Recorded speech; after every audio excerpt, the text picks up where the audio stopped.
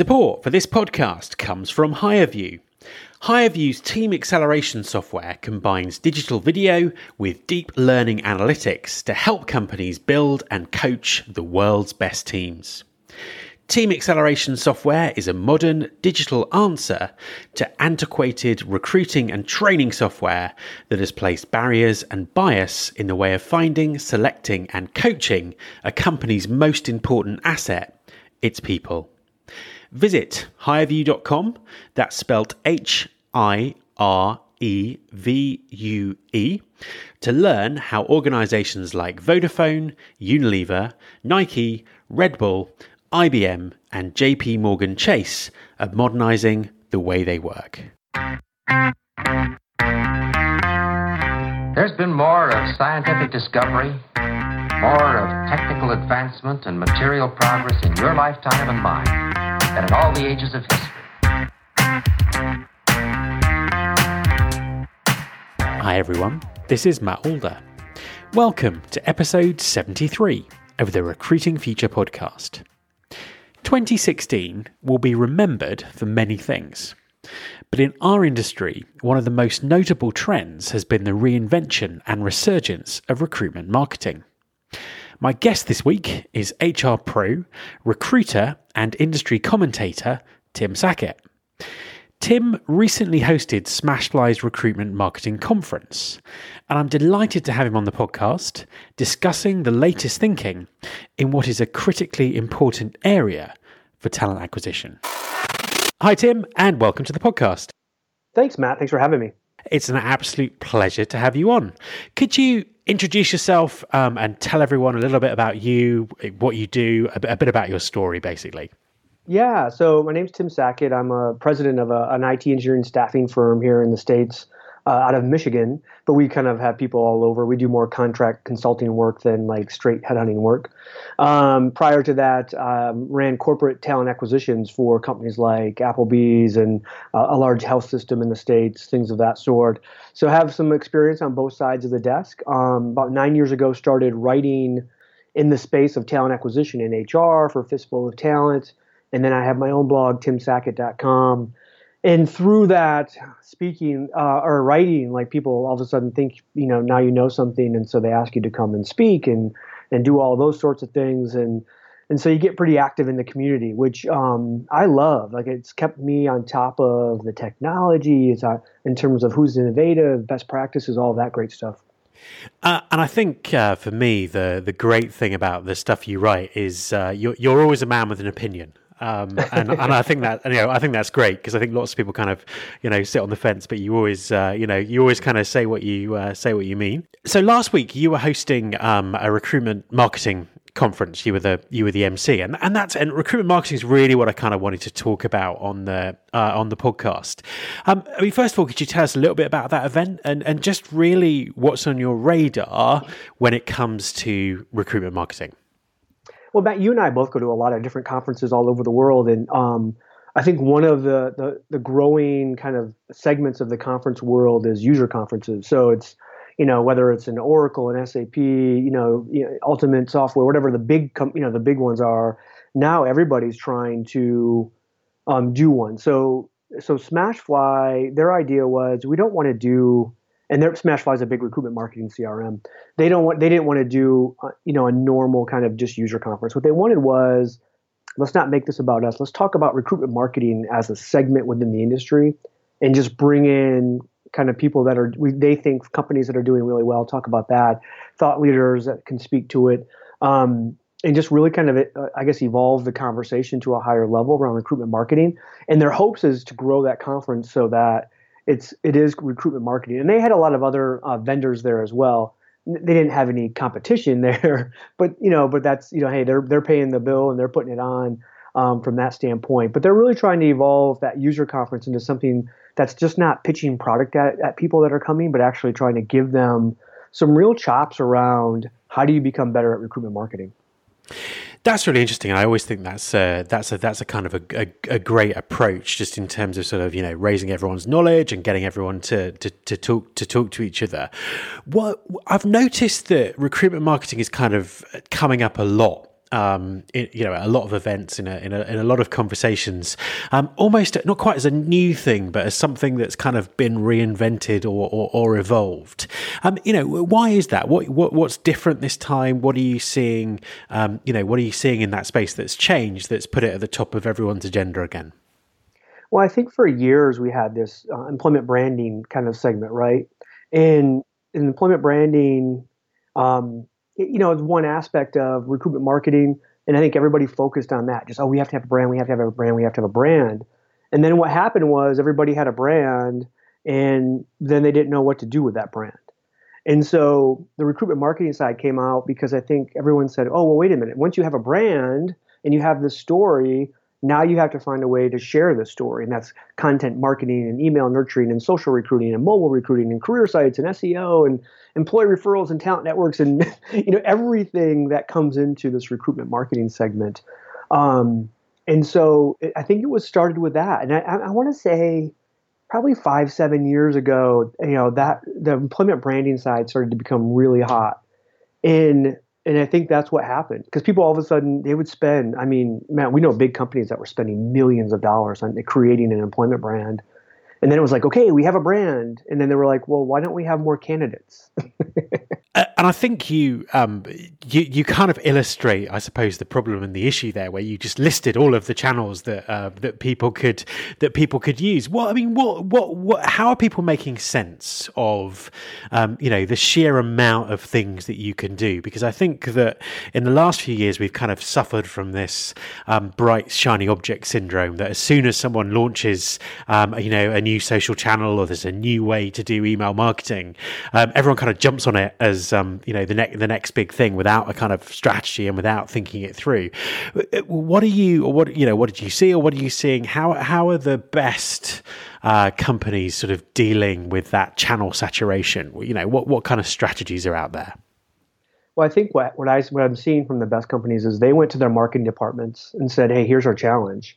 Because it's exactly the same challenge as the consumer brand has, which is, how do we get this consumer brand out there? And then how do we get this employment brand out there? And so you started to see segments of the industry that were following marketing's lead. So they went out and they would really follow kind of the CRM model from a technology standpoint of, how do we go out and really kind of just drip market and nurture these kind of candidates and do this kinds of things. And then the most evolved companies are coming out and saying, hey, maybe we should have one brand across everything. Maybe our consumer brand and our employment brand should really kind of, if not match, they should be parallel with each other. And maybe we can actually leverage both brands to help each other. And you see companies like GE, who they run these consumer branding commercials. And I don't know if you see them in the United States, they run these consumer branding commercials that are incredible employment branding commercials. But it makes people go, oh my gosh, GE is this really great digital brand that's up and coming. And GE's been around forever, right? They're one of the big, kind of Fortune 10, conglomerates, worldwide. And now all of a sudden people are looking at them almost like they look at startups like a Facebook or, and some of these kind of cool Google and stuff like that. And that's really hard to do, because GE is just, a rust bucket, old, kind of company that's building aircraft engines. But now, obviously, they're evolving, right? And they're doing a lot of other stuff. But I think they figured it out. And what they did was, for their head of employment branding, they went out and hired a true marketer with no HR recruiting background at all. They just came in and said, hey, here's our challenge. Try to go figure this out. And they went at it from a different angle. They just kind of said, oh, so we just need to share this, and let's kind of wrap these stories together. And it's really resonated with a lot of people. That is interesting, actually. And there's been a couple of kind of employer brands, recruitment marketeers that I've had on the podcast in the past who haven't had an HR and recruiting background, who've kind of approached things slightly differently to great effect. Do you think then that the storytelling is the big part of this, rather than the individual channels that are being used? What are you seeing that's working?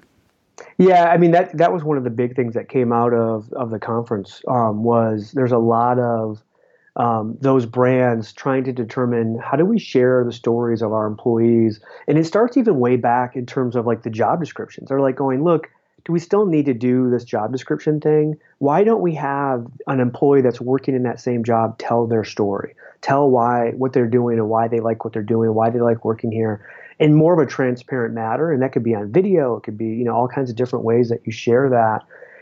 But it's all of that. So and then on a bigger level in the brand, how do we get those stories out of the employees that are doing really great stuff here and share that, whether it's through video or other kinds of storytelling. And so you saw a lot of examples in the marketing part of this is great. I mean, there was people in the conference that, it was constantly being tweeted out, like they're being brought to tears by these videos that these companies are putting together to share their stories, because some of these stories are just so, they just tug at your heartstrings so much when you have an employee that got this job and they have a sick child, and because of this job, they were able to get these great benefits, all this stuff. And you're just like, oh my gosh, like this is a wonderful company. Now, you have to be able to marry that up with reality, right? So if you have this great story and you're sharing this and you say this is who you are, and somebody shows up day one and that's not who you are, that's not you're not gonna last very long. And so I think that's always the challenge, was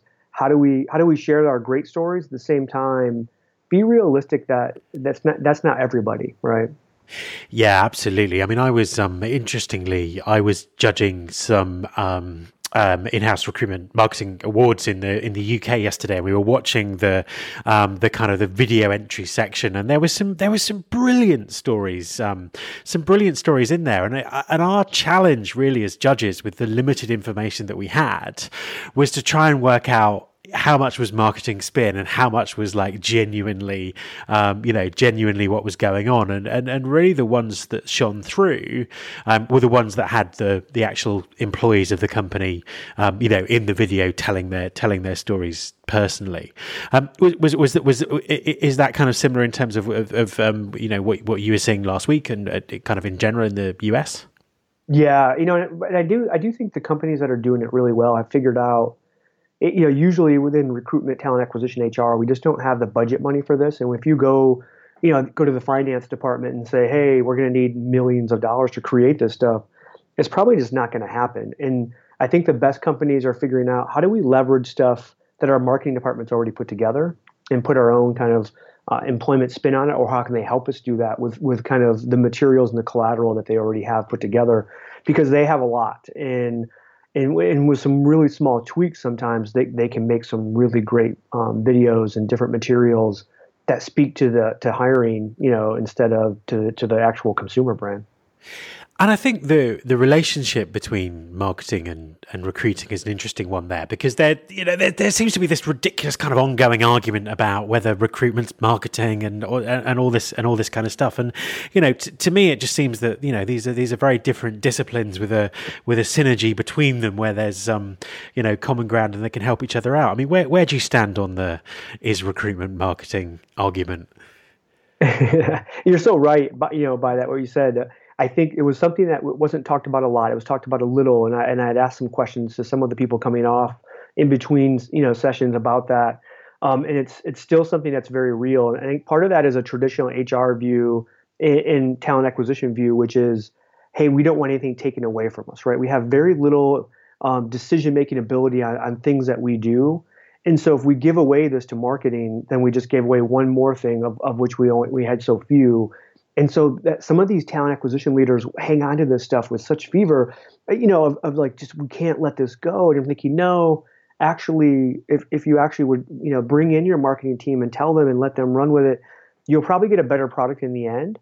And you'll be a part of it, and you'll create a better relationship. But sometimes they just refuse to do it. And what happens is, we're not, as a talent acquisition leader myself, I'm not a marketer by trade or by nature. And so the chances of me pulling this off are going to be, really high or really low, versus pulling in my marketing department and asking for that help. Absolutely. I mean, I kind of see that the clients that I work with who do this really well tend to have they tend to have either marketeers in their team, or there's a really good kind of relationship with the marketing department in the company. So kind of just sort of, moving the thinking on a little bit. What role does technology play in this? I think that very often when we talk about recruitment marketing, it's always a technology first conversation. And I think, from what you've said, that clearly isn't the, shouldn't be the focus of the strategy. But obviously, as these new technologies come onto the market in talent acquisition, there's some pretty exciting things that can happen. What are you seeing that's great technology? How is technology kind of supporting this? Yeah, my view in technology has always been the technology is going to allow you to do stuff faster. So if you have a really crappy employment brand, you're going to be able to share that crappy employment brand really fast with technology. So you have to be careful, right? Because if you start with technology and you haven't put all the hard work into building a really great brand, you're just going to fail faster. Now, on the technology side, what I see out there is a ton of confusion. Like you had mentioned earlier, there's so many products that are coming up every single time. I was at HR Tech conference in Chicago earlier this year, and there's 800 vendors on the floor. Most of those vendors, have some kind of, are trying to, because the talent acquisition money right now into the industry is so high, everybody's trying to get a chunk of that. And so there's a lot of recruitment marketing types of technology out there. There's storytelling technology on the market that is really awesome. I mean, because I think that's one of the things we struggle with as well is how do we get our employees to tell a story? Because they're not natural storytellers. And this technology kind of walks them through that. And there's a bunch of different vendors out there. The one thing I think that's super confusing for a lot of TA leaders right now is their ATSs are telling them, hey, don't worry, we do CRM. You don't have to go buy CRM. We have CRM, and it's awful. It's at the very minimum, it's a vanilla based CRM that just basically does mass emailing, right? It doesn't do much more than that. And if you actually look at some of the great CRM technology that's on the market for recruiting, it's really, really advanced. It's some Big Brother type stuff that I think when people see it, they're like, wow, that's crazy that we can go out and actually, continue to nurture these kinds of people that are coming to our career site. I think you're spot on with that. I think one of the confusing issues is just that, it's not the categories aren't very clear. Lots of people will say they do everything. And, they may only be a specialist in one part of that as a vendor. And I think that, I always say to, people who are looking at the technology part of this, they need to go out and see what's available. And as you say, see what brilliant things you can get from a company that's specializing in that particular in that particular section of the process, basically. Yeah, for sure. So you mentioned GE. What other companies are you seeing who are doing great things in this space? Which employers are kind of really sort of leading the pack? Thomson Reuters presented. Their head of TA presented in. They had some of the most advanced analytics to recruitment marketing that I've seen from anybody. So that's one piece that I think a lot of companies they haven't even figured out yet. In terms of, hey, we're going to put all these resources and effort into recruitment marketing. How do we really go out there and measure that effectively?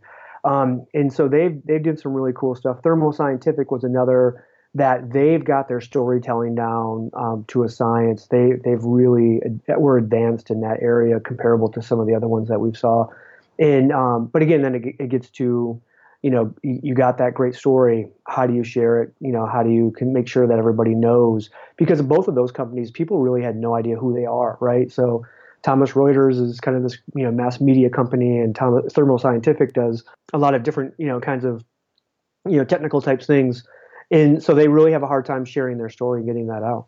From what you were saying at the conference, what does the future look like in recruitment marketing? What were the sort of cutting edge, bleeding edge things that people were thinking about? I know, sometimes we shouldn't get ahead of ourselves because people aren't doing, some of the things that are available now. But just to get ahead of ourselves, what was kind of on the horizon that was really interesting? A lot of people are talking about the artificial intelligence side of recruitment marketing, and there's a belief out there, and we're going to see if it comes true, that there's probably some really advanced AI recruitment marketing types of technologies are being developed that will be able to take a candidate from first touch all the way to first in-person interview without a human ever actually interacting with them. And that's pretty advanced, awesome kinds of things, especially when you think of companies who are hiring, hundreds of thousands, millions of people a year, and they have these recruiting teams. I talked to a recruiting team the other day. They had 200 people in their talent acquisition team for 8,000 hires a year. That's wow. a lot. That's a lot of recruiters for only 8,000 hires. And so an AI technology could really advance them and probably eliminate half that group, and for a fraction of the cost. Interesting. I think there's some very interesting developments in that space to come. Just sort of final question, and I suppose a more general question about what's sort of next in recruiting for 2017. We're talking a couple of days, or maybe even 3 days now. I've lost count. After the US presidential election.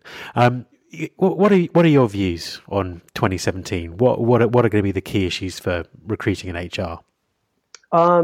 Well, in the U.S. market, and I'm sure there's going to be ripples throughout the world with President-elect Trump in the U.S., which I think we're all still trying to figure out how that happened. There's going to be a lot of HR-related items that companies are going to have to focus on. So, because he's going to, take a look at healthcare, he's going to take a look at a lot of the wage and hour issues and things that companies face, especially small businesses. And so we can see a lot of things kind of getting rolled back or repealed that the Obama administration has put in for years. It's going to be a lot of heavy lifting and just flat out just a lot of work for those HR teams. Now, what does that have to do with talent acquisition? I'm not sure. I mean, the one thing we know in the U.S. is the H-1B probably is going to get rehauled in terms of hiring visas. And what he really wants to do is to say, right now, within the H-1B community within the U.S., so if I want to hire an Indian developer to come over and work for me, Matt, here in the States, I have to put them on an H-1B visa. I hold that visa as the employer. I have 3 years. I can renew it for another 3 years. So for virtually 6 years, I have that person. He has to work for me or she has to work for me. And I have to pay them a prevailing wage. Now, that prevailing, in quotes, is very subjective. And so I might go out, hire that person. They're working for me as a developer, and I'm going to put them on site at a client of mine. And I'm going to charge that client $150 an hour. I might be paying that developer $50 an hour. Whereas if I had a U.S. person in that same role, maybe they're making $75, maybe they're making $100 an hour. So there's a lot of companies here that are really taking advantage of that visa thing. And Trump has said, look, we need to get a true prevailing wage for those H-1Bs coming in, so that if you're paying a U.S. worker $75 for that job, you better be paying that H-1B $75. Now, what he knows, what'll happen then is we'll probably go out and actually then probably hire more U.S. workers for those jobs and less H-1B. But the reality is, with the demographics in the U.S. and how many people are retiring, it doesn't matter. We could open up the H-1B, to 500,000 a year, and people would still fill all those visas. Interesting, and I think it's very interesting times in Europe as well with Brexit, and I think there are very similar issues for HR over here. So we live in interesting times, as they say. Tim, thank you very much for talking to me. Thank you, Matt. My thanks to Tim Sackett. You can subscribe to this podcast in iTunes, Stitcher, or via your podcasting app of choice. Just search for Recruiting Future. You can find all of the past episodes at www.rfpodcast.com. On that site, you can also subscribe to the mailing list and find out more about working with me. Thanks very much for listening. I'll be back next week, and I hope you'll join me.